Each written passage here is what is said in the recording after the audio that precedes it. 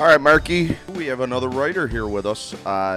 P.A. Cain, South Buffalo boy, grew up in Lockwood, South Park High School, played all the sports around. P.S. number 29. Welcome to the program, P.A. Cain. Hey guys. So, what are we selling today, Paul? You got some books out in front of us. Let's talk about the books first. Okay, I have two books published. The first one is set in 1979 South Buffalo. The name of it is Written in the Stars: The Book of Molly. It's a coming-of-age book, and also a book that was the Molly book was published in 2016. And last November, I had a second book come out called Leaving Jackson Wolf. Both are coming-of-age stories, which was kind of coincidental because I just set out to write a couple of stories, and now that you have to be in a genre, that's where they're pigeonholed. And so the first book, like I said, the Molly book, is set in 79 South Buffalo. It's about the coming of age of a girl who's in a South Buffalo clique, and she's being influenced by somebody who's not so into that scene, and she's kind of questioning herself. And it's the story of her evolution towards bigger things, possibly, and being pulled back by her former self. And it's also the story of the neighborhood. I try to incorporate some of the things I saw in the neighborhood as I was growing up. I graduated from high school in 1980, and the book takes place in 79-80. And it has a lot of historical references. The book is modeled after the John Updike books, the Rabbit books, that follow Western Pennsylvania Protestants in 10-year increments. There was 4 of the Rabbit books, and it follows this guy from 57 to 67 to 77 to 87. Maybe it's on the nines, not 77 and 89, whatever. So I was thinking I would do the same thing with the Irish Catholic South Buffalo thing. And so there may be more books coming set later in time as she grows. So, oh, that's a really good idea. That's a good idea because you're familiar with it. You were here in 79. Right. What are some of the difficulties someone growing up at 17, 18 years old at that time period? Well, you know what? I kind of love that time period. I had a really good time in high school at South Park, but there was this thing that sort of annoyed me about the neighborhood. It was this Irish thing that we were the 26th county of Ireland. And it was always like, to me, I was like, no, we're not. We're Americans. We're not Irish. And don't get me wrong. I love St. Patrick's Day more than anybody. And I partake in all that stuff. But I don't know. We're Americans. Well, I always used to get that a lot. Like, oh, how much percentage Irish? That was a big thing in the late 80s, early 90s when I was growing up. I was the kid going, I'm an American. Yeah. Oh, yeah. I grew up on Shenandoah. I was born in America. Right. Nothing against Irish people or their heritage. Great. But I always liked the 4th of July more than I liked St. Patrick's Day, to be honest. Probably because I'm a bartender. But right. Yeah, and it's summertime. But, man, these last few St. Patty's Days have been pretty fun, and it's, yeah. So.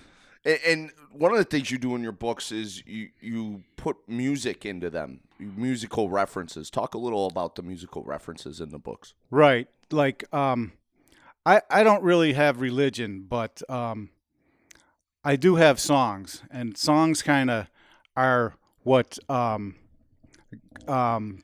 guide me through when I'm questioning things. Songs and books, actually. Not just, music, but, so there's actually, I have a character. I'm a character in this book. My name is Paul Cain, not Kane, but Kayne, because there's a good put down, public school Paul Cain, and I couldn't get rid of it. So. Is that that's what you faced? You were called public school Paul Cain? No, it was it was a put down by Molly's mother, because he wasn't going to the traditional Catholic school. He was a public school kid, and Right. she was dating him, and she didn't really like him for that reason, because he was public school Paul Kane. He was a loser. So the whole book started out as kind of a joke. I have this website, Buffalo Mud, and back in the day, I wrote a story about this girl Molly, who's all connected to the in crowd in South Buffalo, and Could that be a Mercy Girl, maybe? yeah, it's a Mercy girl, but Well, by the way, sitting in the third mic to License to Talk, sometimes Ronnie freaking Leiston, who graduated with Paul, so we thought we'd make you a little comfortable, bring Ronnie, but we didn't want to put him right next to you. Sorry about that. that's okay. So it simultaneously creeps you out. Wait a minute. I thought I was the fourth mic, though. I went to public school, too. I'm counting 4. That's right. That's public school Ron Leiston. All right. I went to Catholic school in the 8th grade, though. Oh, that's right. So I'm half public school, Bad Ronald. And I seen it. I was a public school kid and then went to St. Ambrose and then Timon. There is a little of that. I was called that's the public school kid Oh, yeah, when I yeah. first got there. Yeah. Yeah, we always heard it growing up, too. It's like, because the Catholic school kids got so many more days off, and they were like, you suckers going to school. And, you know. And what's funny is I was that kid, and then I was the other kid. I got half days every Friday. Right. at St. Ambrose. So then I was like, now I'm with them. Yeah. So you're right. It does happen around Right. here. And you know what? We could always skip at public school and not get any crap for it. You guys always got caught. Yeah. Well, until I got to the daycare center on McKinley, then they couldn't keep track of us. back Right, then. right. So So the music reference I was alluding to with public school Paul Kane was that part of the problem with him and Molly is he's really into Quadrophenia by The Who, and that was my album in the 70s because it like so mirrored my life in a 1,000 different ways. You know, that I think that's like the greatest rock album ever with the great storm motif of a teenager going through it, you know, and the song Dr. Jimmy and Mr. Jim, where the kid is all bombast and saying he's gonna be the first in on this girl, and then it slows down and he's like, wait, and he has this vulnerable part, like, is it me or is something else? And it's just the great album of tumult of like a 16 and 17-year-old, which I was, and I so identified with that album, and so. That in the book, that was the last straw. They're at a party and Paul's like rocking out to that music and ignoring Molly, and she dumps him, and so that's one of the ways it plays in to it. Also, like the historical references, at one point they go to a Bob Dylan concert, and Dylan was in his Christian phase at the time. So I referenced the set list from them because they exist now, and talked about the songs that he played that night in reference to in the book. So that's all kind of historically correct. So they go to the Philharmonic, and I found the concert from that night. I can't recall the songs they played, but so that's how there's a lot of music in it. So how do you start writing? How did I start writing? Yeah. In the beginning. So I was kind of an aimless kid out of high school. I didn't know what to do. I went off to Brockport in 1980, found out pretty quickly I was sort of illiterate. I had this poli-sci class, and I had to read, I forget what it was now, and I was just like, I could not get through it at all. And then, so I was able to cobble together a few semesters of being on the probation, but at some point it got pretty obvious that I wasn't ready to be there, and so I left. I came back home. I went to ECC to do the recreation degree. Oh yeah, the sports Yeah. degree. Oh yeah, I've been there. I lasted a month doing that, and then I started attending bar. And I worked at Felong's Tavern for a year or so, and then I worked at the Sky Room, and I went down to the Brick Bar with my old pal Kevin Mack, who I met at the Brick Bar, or at Brockport. He was not the greatest student as well. No way. Yeah.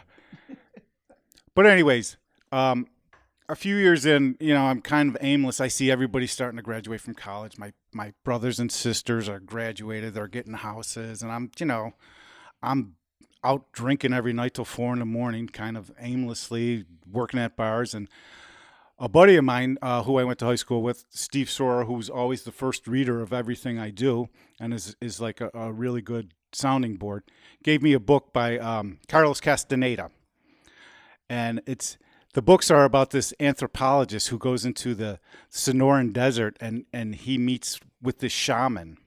Oh, the shaman. The shaman, right. So, I'm 20 years old. I'm like, oh, yeah, this is really cool. They're doing peyote, They have this new reality. So, but that was kind of it. Right then and there, I started to read a lot. There was a series of 8 books. It turned out to be, the guy Carlos Castaneda was selling this as he was really meeting with this guy, and this guy Don Juan existed, but it was kind of all a farce. But that set me in motion into loving literature. And the problem was I had to keep a roof over my head, right? So Yeah. I couldn't just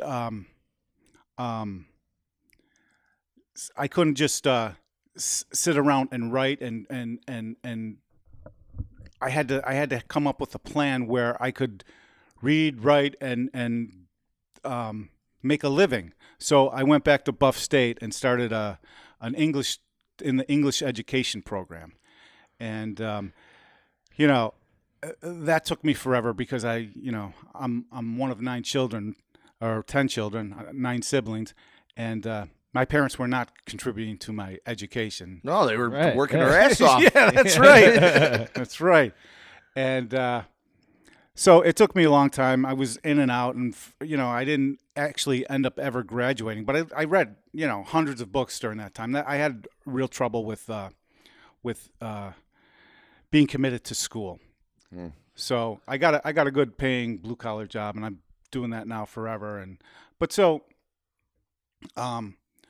As I went along, as my kids got older, and they didn't need me so much, I sat down and started writing again. And I wrote a book of essays, which will be coming out in the near future, called The Last Playlist. Those are essays about music as they relate to my life.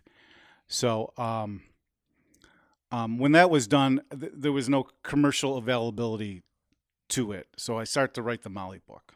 And I now get up like 3 o'clock in the morning for 2 hours I spend before I go to work writing almost every day, some longer on the weekends. So you're up early in the morning working on this stuff. That's hustle, Marky. Is that like some meditation there for you, or is it work? I've always been an early riser. My favorite job was delivering the Courier Express, and I wasn't really great at collecting the money, but I could get the papers delivered. Yeah, it's like, sort of the best time of day. It's like, it's quiet and I feed the cats and the dog comes in and, I sit there for a couple hours before I go to work and get after it. I'm not the kind of writer who has things really mapped out. I think they call them, I'm a pantster. I do it by the seat of my pants, right? So I get a few ideas. It's like anything. You're walking down the street, you see something, you add that in. You go a little farther, you see something else, you add that in, and you start to think about what logically would make sense for the next move. So there's just a few ideas that normally come out of it. The recent book, Leaving Jackson Wolf.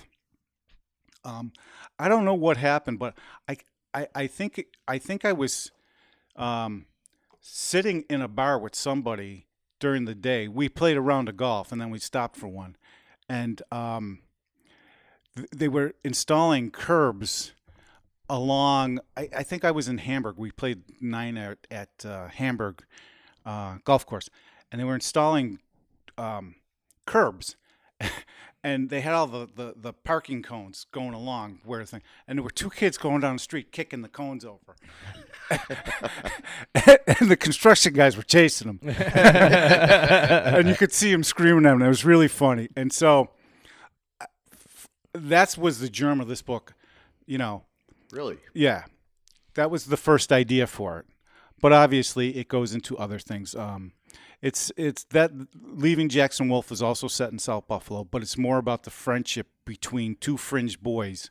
One is a biracial kid, Jackson Wolf, who is they're 14 and 15 years old.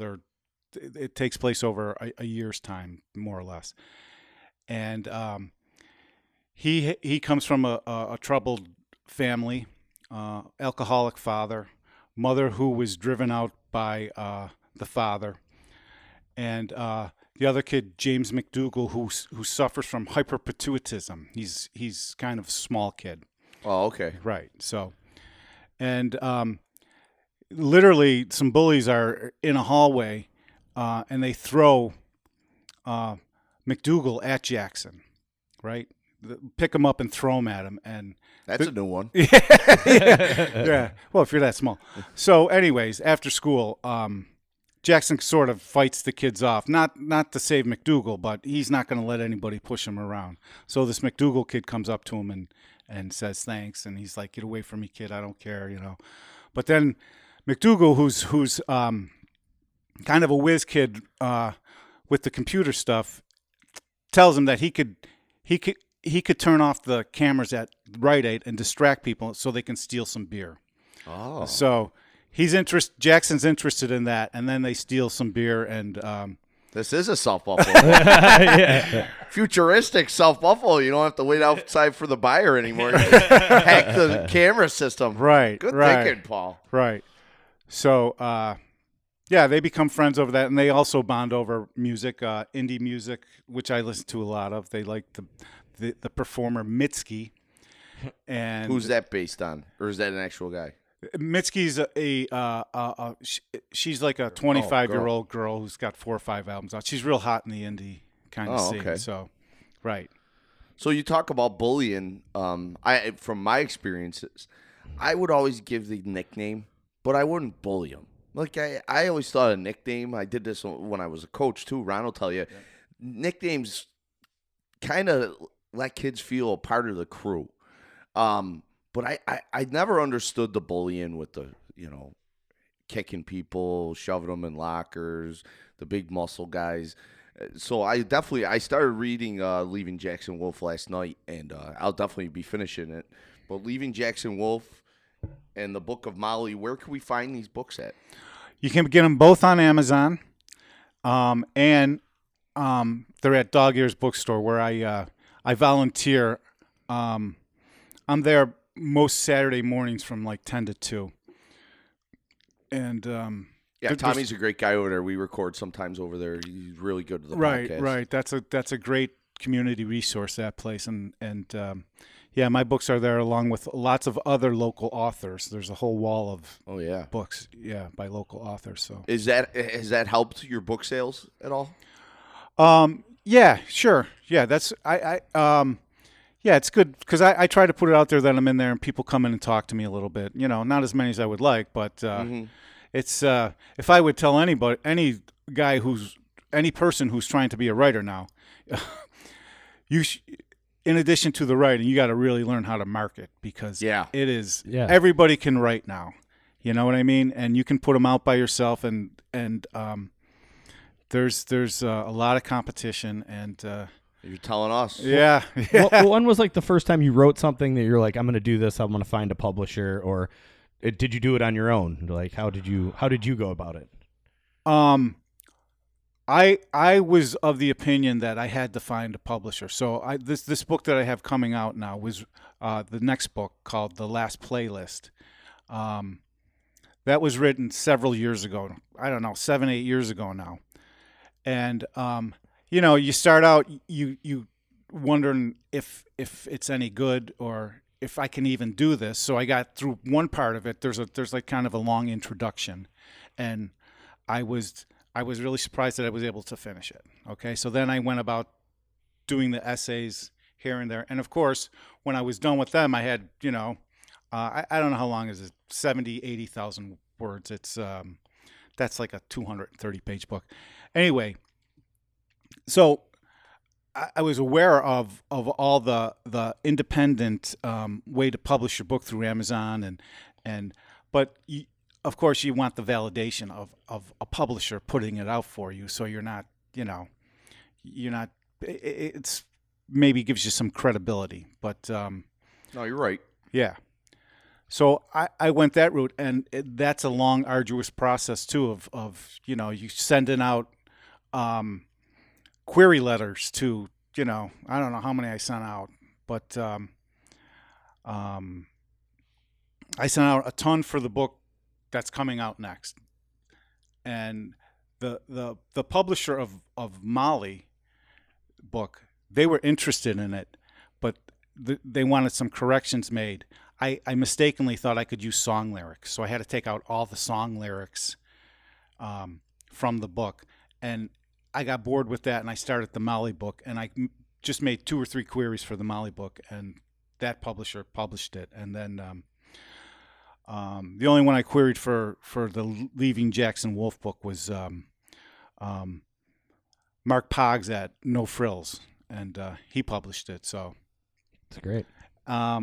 Next time out, I think I'm going to try it on my own, unless I get an agent, which I'm keep telling myself I'm going to try to do. Talk to Lisa Marie Redmond. I mean, she's really killing it. They got her everywhere across the nation. I know. So maybe when we finally get this live show going, we can sell some books. We'll put you next to Lisa, and then we can, Yeah, I sat with Lisa at a Dog Ears event, and this was when I was thinking that, I could do this on my own, but it's harder than you think, and it's like, there's a way to do it, but you gotta really commit to it, and well, she got a representation, which was good for her, and I think that might be a good idea too. So yeah. Well, we have social media, so and that's like something you got to figure out. It's hard to be on a good medium. We post a lot. People are like, they post so much, we're not following them anymore. You post too little, you're not informative enough. How do you have it? Do you have a problem with it? Do you like it? I don't really like it. I would probably not do it if I didn't have to. I do Facebook. He's a little shy when it comes to this stuff. He is. I do Facebook, and I don't really, it's hard for me to sell myself like that. I post all my stuff from the website I do, Buffalo Mud, and that gets I get some jump from that, but it's kind of I'm not naturally a person who can sell myself. In fact, that's why I started Buffalo Mud, is because Buffalo Mud's a satire site. I write. It's like the Onion of Buffalo, if that makes sense. Right, that's what I was going to say. I was going to say that about a half an hour ago. The Onion of South Buffalo is right. Buffalo Mud. So, because writers on the margins like me, they usually have to have newsletters, and they have to post all the time. And I thought my in would be that I could do this satire site, give people content, and then they would gravitate towards my books. Mm-hmm. Right. I give people content and I publish, but they're not really gravitating towards my books. So, but it's a fun site to do, and I like doing it. And well, you were telling us about the parade piece that you did in there. Talk about that. I thought that was pretty funny. Right. So about a year ago, before the St. Patrick's Day parade, I wrote a piece called "Parade Day Magazine." Declares the little parade, the first word little parade, not a parade. Okay? So there's no really Parade Day magazine to begin with. I was looking for that. Right. And the gist of the piece was Parade Today decided that the little parade in the first ward is not really a parade, because it's just a bunch of people standing at the curb drinking, watching other people go down the street on floats drinking. So it's people drinking, watching other people drinking.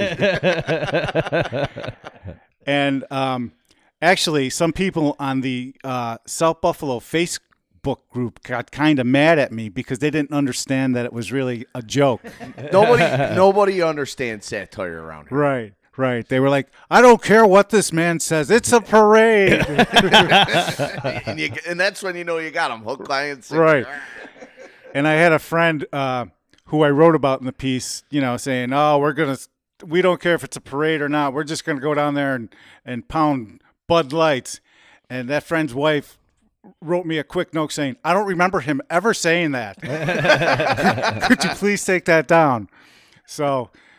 And mostly the site, so I don't get into that trouble with people from the neighborhood. Most of the site is a joke about myself. There's often pieces called local author. There's one up now where my dad's kind of ill, and we've been spending a lot of time at his house. And my sister was home with her daughter, and they were going through some old pictures, and they found this cheesy picture of me from the late 1980s when we were on vacation at Myrtle Beach. And I'm in this red suit that's like one step up from a Speedo. And I'm holding a can of beer. And so the piece is, I forget what it's titled, but it's about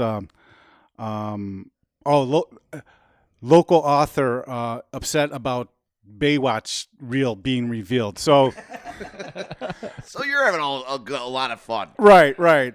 So the joke was that this is a picture from that period where I was trying out for Baywatch, but I got bumped off the show because I wanted them to do I did treatments for the T.S. Eliot poem The Wasteland, and the producers, all they wanted to do was show Pam Anderson running around half naked. So I left the project because of artistic differences. You're talking about music in your new book. Have you been influenced by music? Is there a show or a venue you remember? I mean, you worked at the Sky Room. A lot of you're bands hanging out coming with your up there. little brother here, Ronnie. Yeah. Right. It's hard to believe that you graduated high school with Ron because look at him over there. Ronnie looks like he's 30 still. He's a fucking vampire. I know. He had to ask when he came, did you see him? Can I come in? I said, yeah, come on in. To we know the be deal. one of us. My wife is always like, oh, he's so cute. He's like Daniel Day-Lewis. Cute. When Daniel Day-Lewis was 18. Yeah. Right. So me and Ronnie went to a great show over the summer. We saw Yo La Tango, and that's the best part of it. They're sometimes called a noise band. And who's the guitar player's name? I don't know. You know him more than I do. Oh, I know his name. Yeah, it's a girl's name. Yeah, he's married.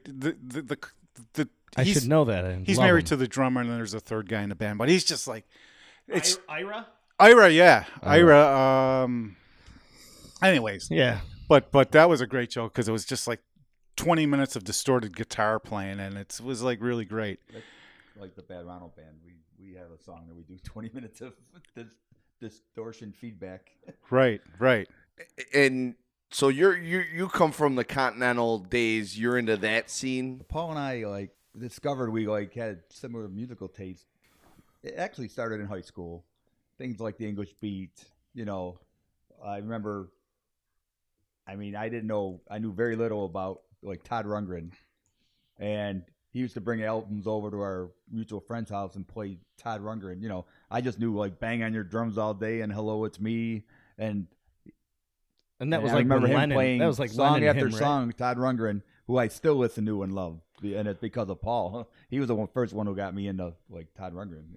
Right. I'm a big Todd guy. It's kind of I don't really get why I like him so much, but sometimes you connect with people, and it was like first one of my sister's boyfriend left this album Initiation at our house, and it was this weird synth progressive music, and the thing that really fascinated me about it was that he played all the instruments on on side 2 of the album, which is a instrumental side, and you know, and there was like this Eastern vibe to the other side of the album, with songs like Real Man and you know, this kind of searching kind of trying to find your higher self type of thing, which I always related to way more than I could relate to anything at church, where, you know, there was just, you know, you'd be at church and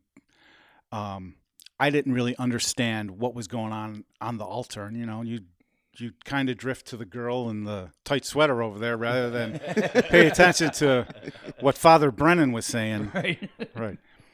So, yeah, that, and since then, that's always been my way to relate to the more spiritual aspects of life, is through music. Todd Rundgren, one of them, Dylan. I love the band The Replacements, which were really, really instrumental in helping me during like the late 80s, when I wasn't doing so good and I was kind of still searching for who I am and what I'm going to be, and because they were all about that as well, being the kind of the lovable losers. And you know, I feel bad for people who don't have music, who turn on 97 Rock every day and they listen to the same 20 goddamn songs So over sad, and isn't over. it? Yeah.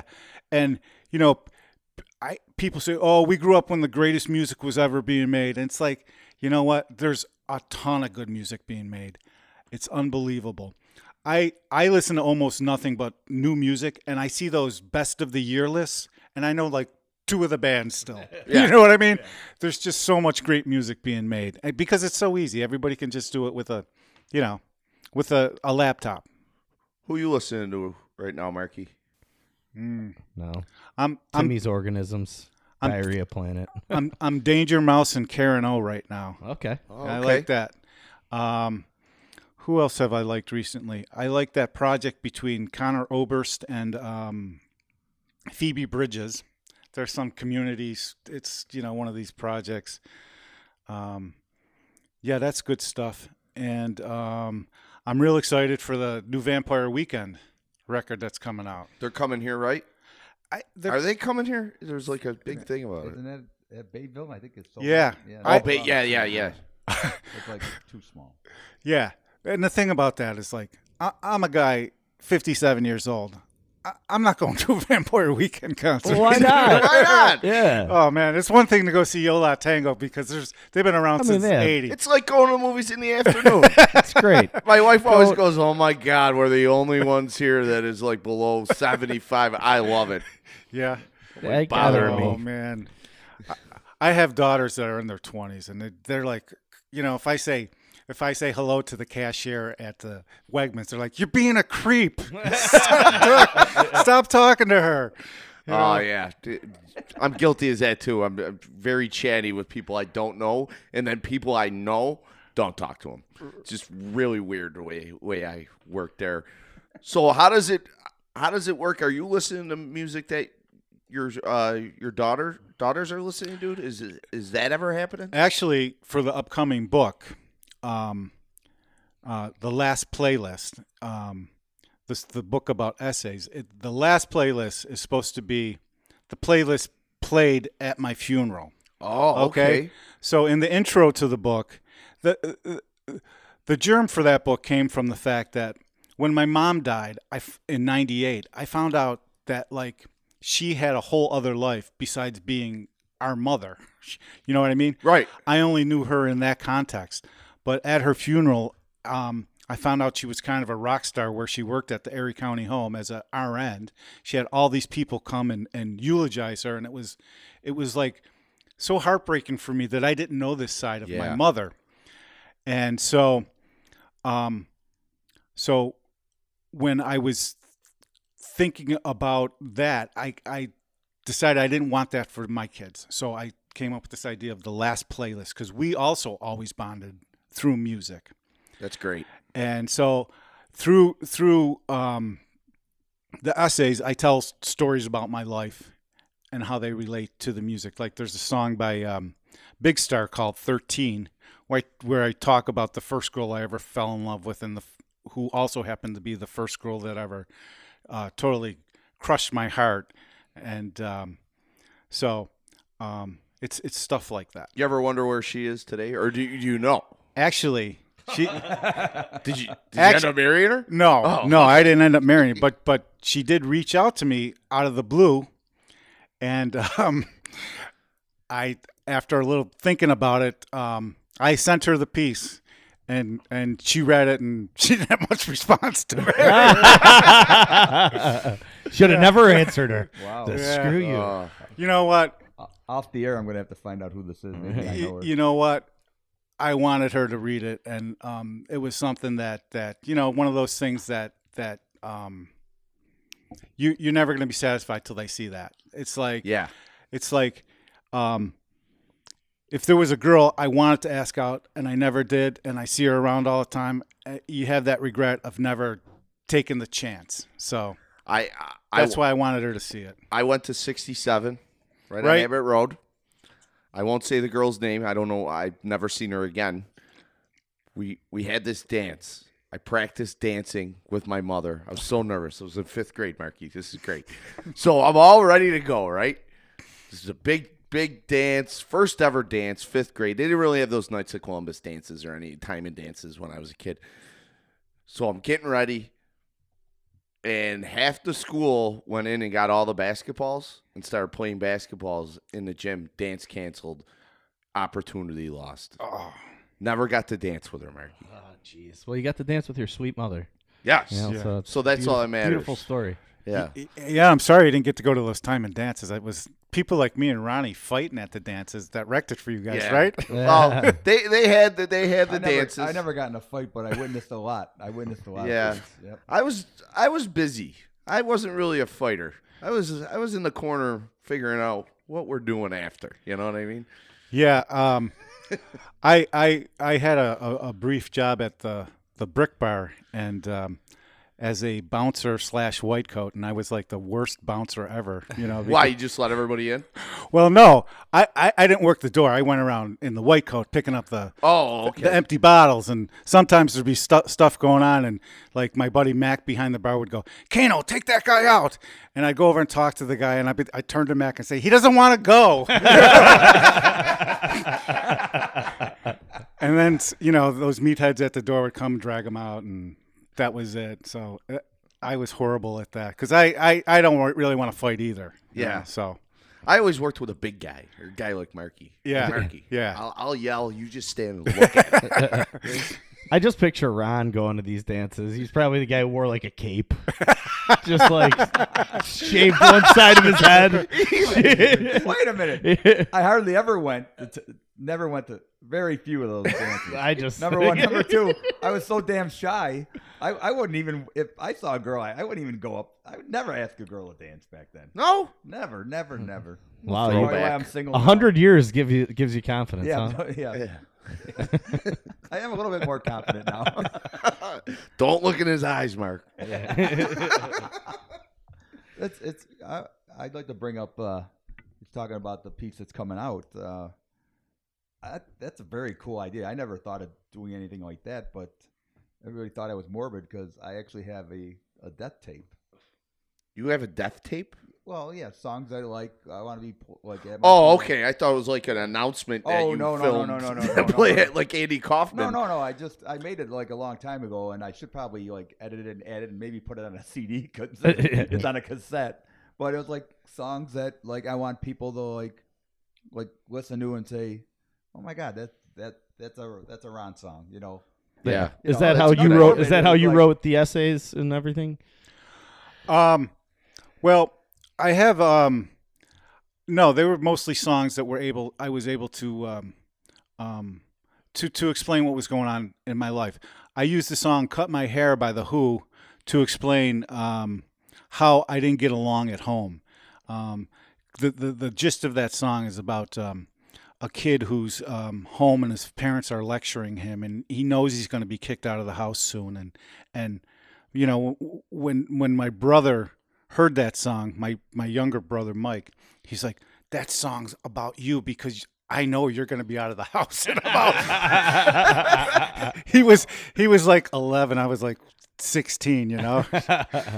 So it's that kind of song, that kind of essay relating to that song, and the 13, the Big Star song.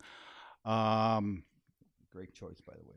Right. That is a good tune. Right. There's a song on there by Joni Mitchell called Hijira, which I talk where I go through the paces of my life in the mid '80s, how I was wandering, and Hijira is the mother is the Muslim word for travel. So are you like a particular person when you're writing? Like I don't know, over the years I've started to like just put things out with rough edges. I'm just like, you know what, I'm done working on this stuff.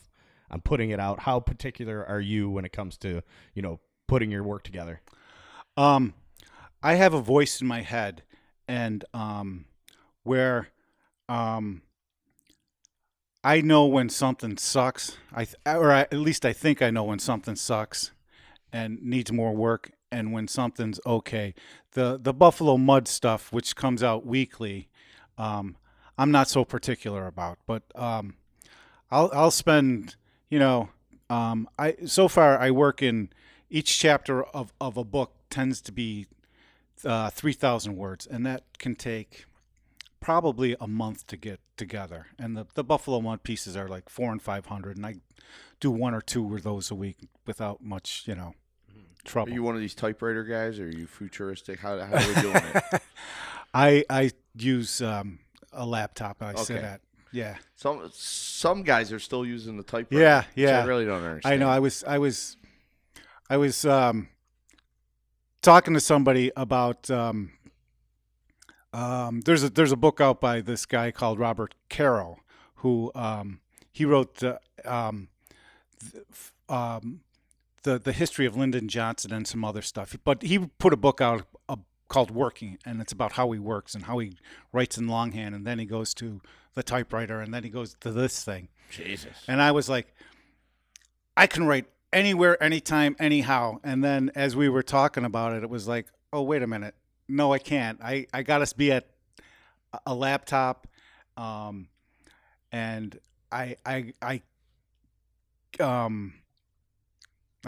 losing the thread on that. No, that's all right. Keep Yeah. going. Do you ever like wake up in the middle of the night and just run to the laptop, or do you write something down and go roll over? And go No, I don't have things that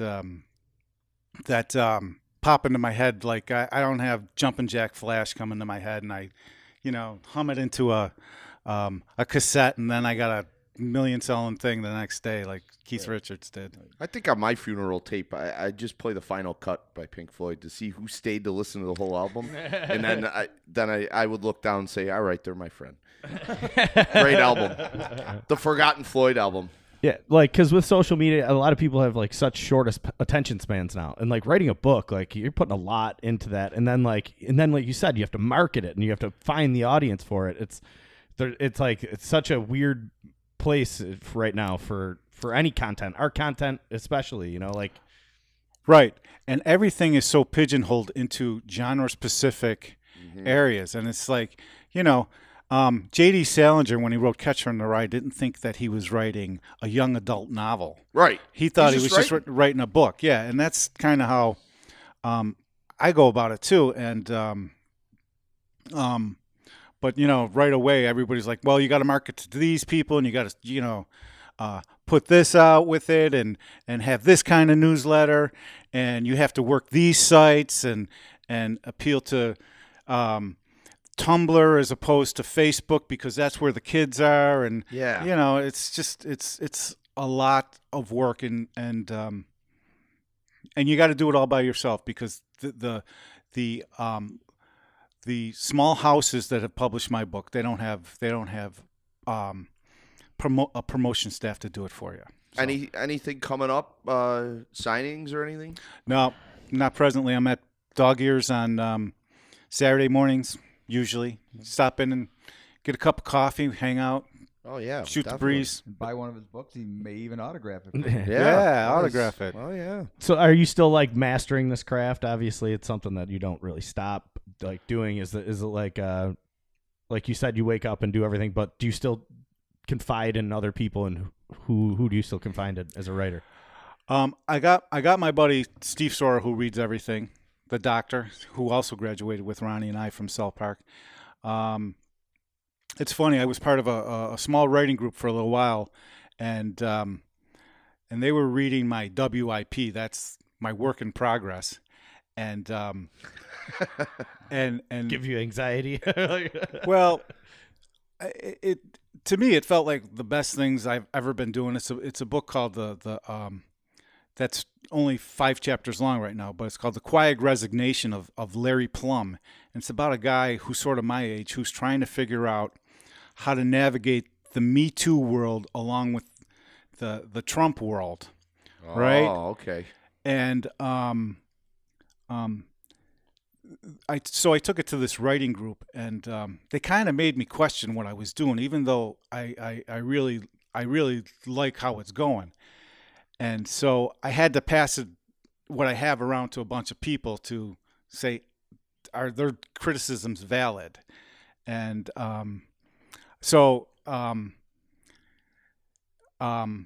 it turned out that some of their criticisms were valid and some weren't, and it made me question myself. And Yeah, do focus groups really matter that much? Yeah. It's really what you think. Yeah. And then you put it out there and say, here it is. Right. Yeah. Some people that works for that helps them to polish it and stuff. But for me, I got what's going on in my head, and that's the way I like to work. Well, like we say all the time, like, oh, you talk too. We've had guys say, oh, you talk too much about this or this. Listen, this is free content that we're putting out there. We're putting our name on it. We're trying to inform the people of Western New York, the interesting people that you might not know. And right. If you don't like it, don't fucking listen to it then. I don't know what else to say, Paul. You know what I mean? I know. And you know what? I found out so much about people around here that I didn't know about. That's been so great because of your podcast. Oh, yeah. Great. Thanks. Like Kevin Cox. Oh, yeah. That guy is hilarious. Yeah. we took him to a Bison game recently. Yeah. Oh, God. It was great. He had the He shades just had on. one-liners like all day. It was Yeah. like, oh, yeah. I worked Yeah. with him at the time. And well, I've become Facebook friends with him, and we go back and forth now about what he's reading, what I'm reading. He's got a great knowledge about.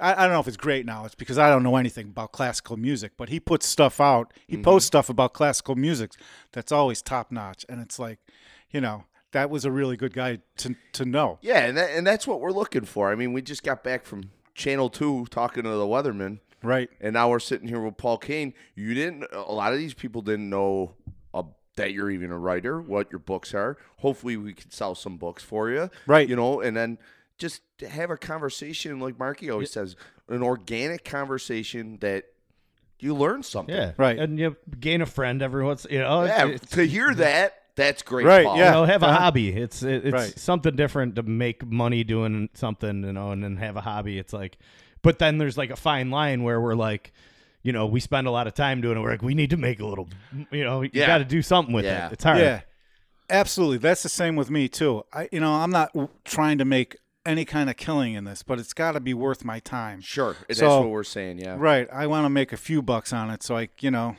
because you're getting up at 3 a.m. every day wondering what you're doing it for if you're not getting it out to the people like you would like to, Yeah. even in a limited amount. Yeah. So I give you a lot of credit because I mean, you look at my notes, the shorthand that I have is unbelievable. My wife likes to go through to see what I spell wrong. I'm a horrible speller. I spelled animal wrong in 7th grade at a spelling bee. All right. So, but it's we have so much respect for the writers. I couldn't be that patient. I really couldn't. I give you a lot of credit. that besides the marketing, that's what it is. It's a lot of sitting there and just going over it in your head, till you don't sound like an asshole. Yeah. Are you ever throwing pencils into the ceiling like Letterman or anything? Or No, no. What's your weird thing that you're doing when you're writing that is interesting, I guess? I don't really do weird things. I don't think. But man, I'm already Like the second things stop the flow, I'm ready to click right off that onto something else, onto ESPN, onto Facebook, onto Twitter, Yeah. and give it a little break. So Yeah, well, that's good. Do you do a lot of research when you're writing? Is it important? Yes, I do. I guess I would do it. I want to make things authentic. Like for the pituitism part in the new book for the character of James McDougal, I reached out to a woman and gave her what I was writing and what I was thinking, and she came back with me, helped me out. I reached out to a lawyer friend about how the courts work for another part of the book. I talked to my buddy Ned Kennedy about a police scene, so that kind of thing. Well, that's Right. great to hear. Right. And so, yeah, I do what I have to do. I don't go, crazy or anything. Who did the artwork for the books? The artworks are done by my daughter. No Oh, way. that's By- great. By my daughters. That's awesome. The first book, the Molly book, is done by my older daughter, Madeline, who's just got her master's in social work, but she also got a painting degree from UB. And the second book, Leaving Jackson Wolf, is done by my daughter, Caroline, who in a couple weeks is graduating from Damon with an animation degree. Oh wow, that's Really? cool. Yeah, we Yeah. made a cartoon. We got a couple cartoons. Yeah. Oh, yeah? Yeah, check out on YouTube. We got a movie coming out, too. Oh, yeah? Yeah, we'll Yeah. invite you to the red carpet. Yeah, we'll talk to you about that, Leiston. We're going to need a drummer. That we've been talking, and you've referred to me a few times as Paul. That's my real name. But the books are titled P.A. Kane because Kane. some jackass who writes paranormal, steam donkey novels has the name Paul Kane. So Oh, so do you have to do that? Or I don't have to do that, but I didn't want to compete with that guy Sure. on Amazon. That guy had like 8 books out, so I'd be 8 slots below him. Yeah. When you Google me, the only thing that'll come up is stuff about ICE arrest and deportation. That is not me. That's the old man. Episode 1. So, Paul, Written in the Stars, the Book of Molly. That's the first book. one, published in 2016. And then Leaving Jackson Wolf by P.A. Kane. You can get both books on Amazon. Dog ears. Dog Ears Bookstore on Abbott Road in South Buffalo, God's country. And, well, Paul, this has been great. I like I always say, writers are different kind of people, but you're the most down to earth writer that I've met. Oh, thank you. Yeah, and you're a local guy. We love to hear that you're throwing the local stuff into the books. That's Right. something that we love. Right. And Paul P.A. Kane, you are now licensed to talk. Thanks, brother. Awesome. I'm looking forward to the bump. No one wants to ride, so get over it. You have more to your life instead of getting deader. Adding fuel to the fire. Is it over to always be gone? Till you get better, till you get better, better with your head. If you've been drinking a lot to tell a story,